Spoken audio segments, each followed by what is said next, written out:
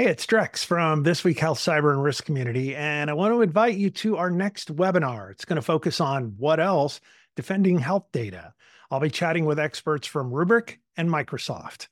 Register right now at thisweekhealth.com/Rubrik webinar. That's all one string, RUBRIK webinar.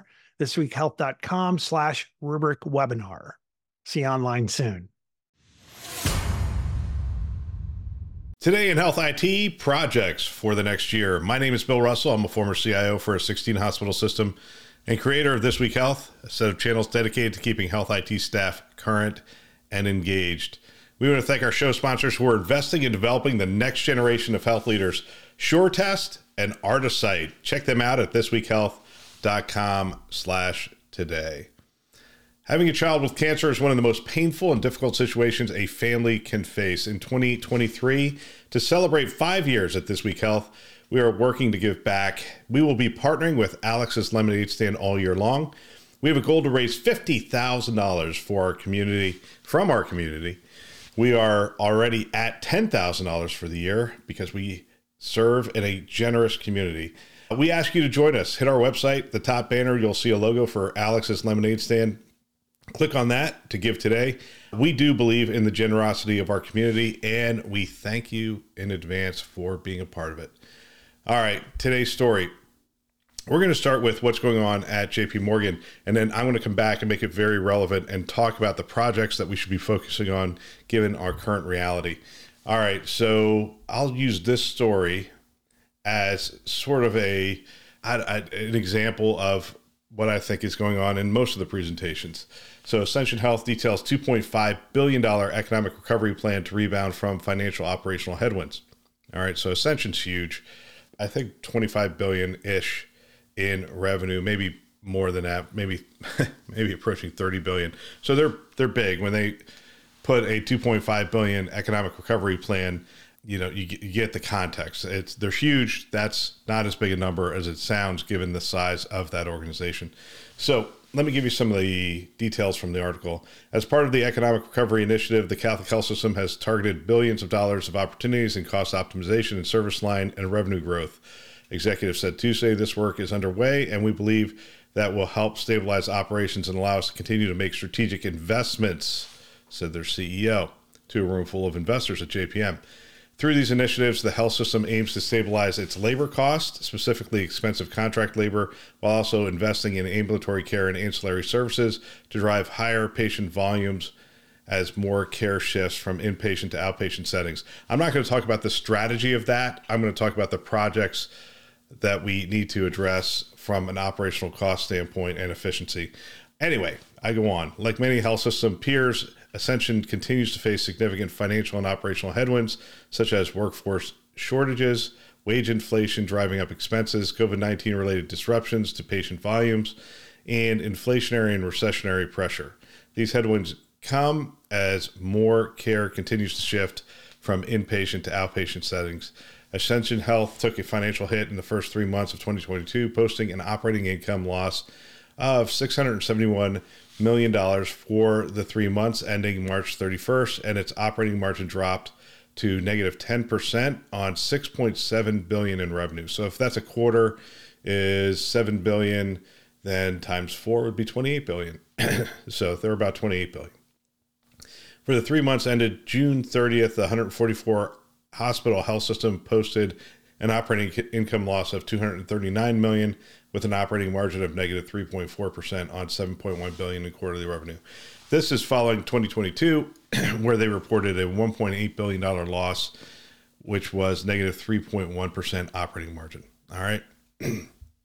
So I give you that story, and that's going to be a recurring theme this year. And you already know it's a theme at most health systems, and your health system is probably no different. So all right, so we'll skip over that. And I was going to read the rest of the article, but there's no reason to. I have another article I'm going to get to in a minute that talks about the projects that we should be doing. So I think this year and beyond is going to be about workforce efficiency, right?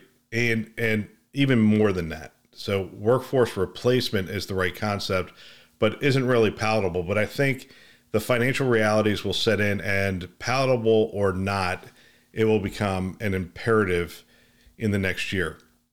So if I were an IT leader in a health system today, I'd look inside IT first. But at the same time, you will need to be working with clinicians, because that is where the situation is incredibly acute. So what kind of projects are we looking at? Robotic process automation, anything that is workforce replacement, right? So if we can automate processes, and if we can automate enough processes in a single workflow or those kind of things, we are going to generate hours. And that's what we're measuring right now. How many hours can we replace with technology? Okay.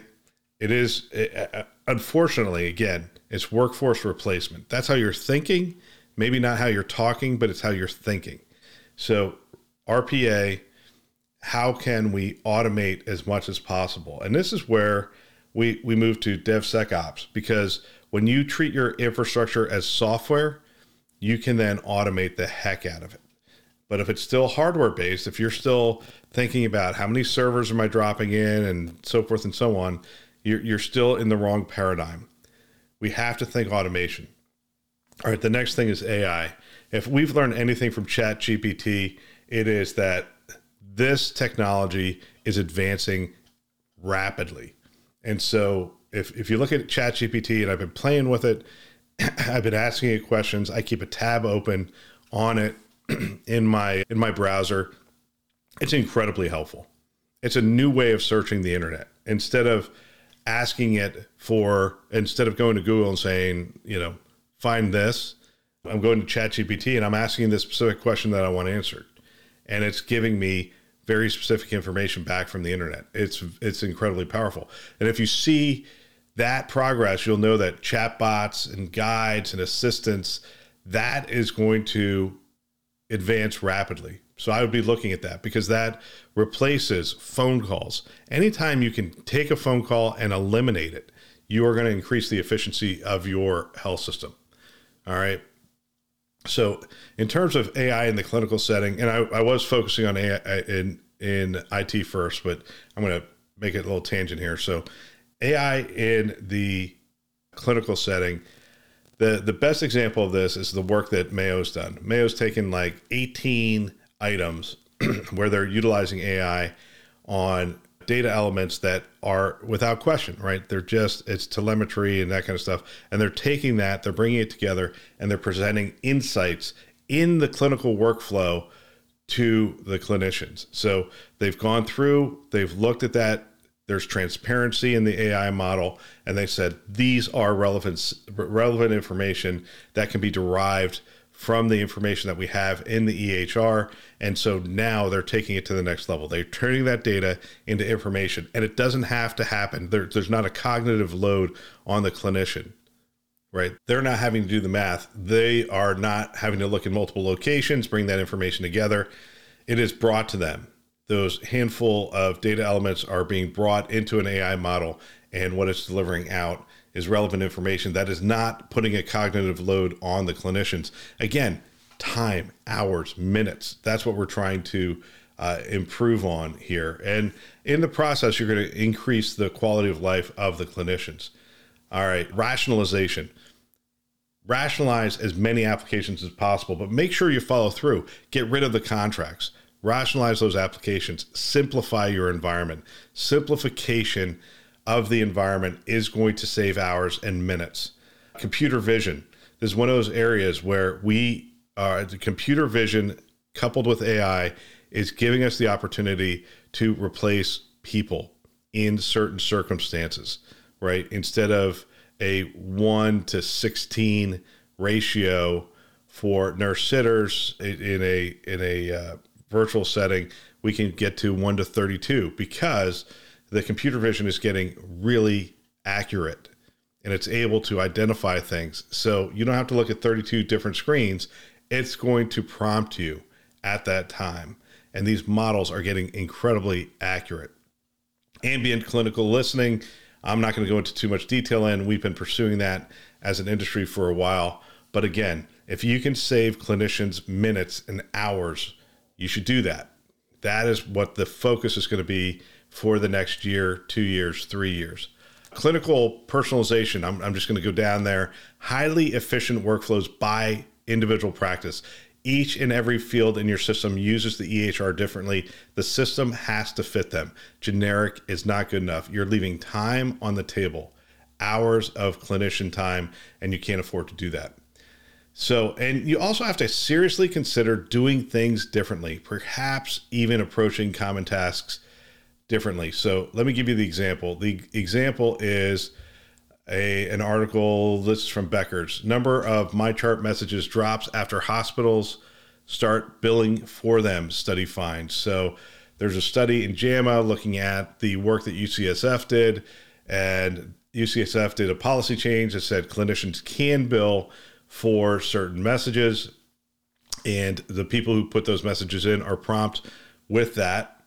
And essentially the number of messages drops by 2%. Just the number of messages generated. Now, remember, during the pandemic, the use of messages absolutely exploded, right? And so this drops it by 2%. That's clinician time. Okay. Now we can argue accessibility to care and that kind of stuff. This is a highly efficient. All those things are really true, but you have a limited resource now, and that limited resource is clinician time, and you have to guard that time. And anyway, this is just a different way of doing it. I don't know if this is right for your health system or your community, or not right for your health system and community, but it focuses in on what I'm trying to focus in on, which is thinking outside the box, thinking about how do we reduce the amount of work that we're actually doing, and how do we make that work much more efficient? Okay. So that's the so what. The so what is you take all this negative information, and it should give you an idea, put in context what we need to be focusing on over the next 12 to 24 months.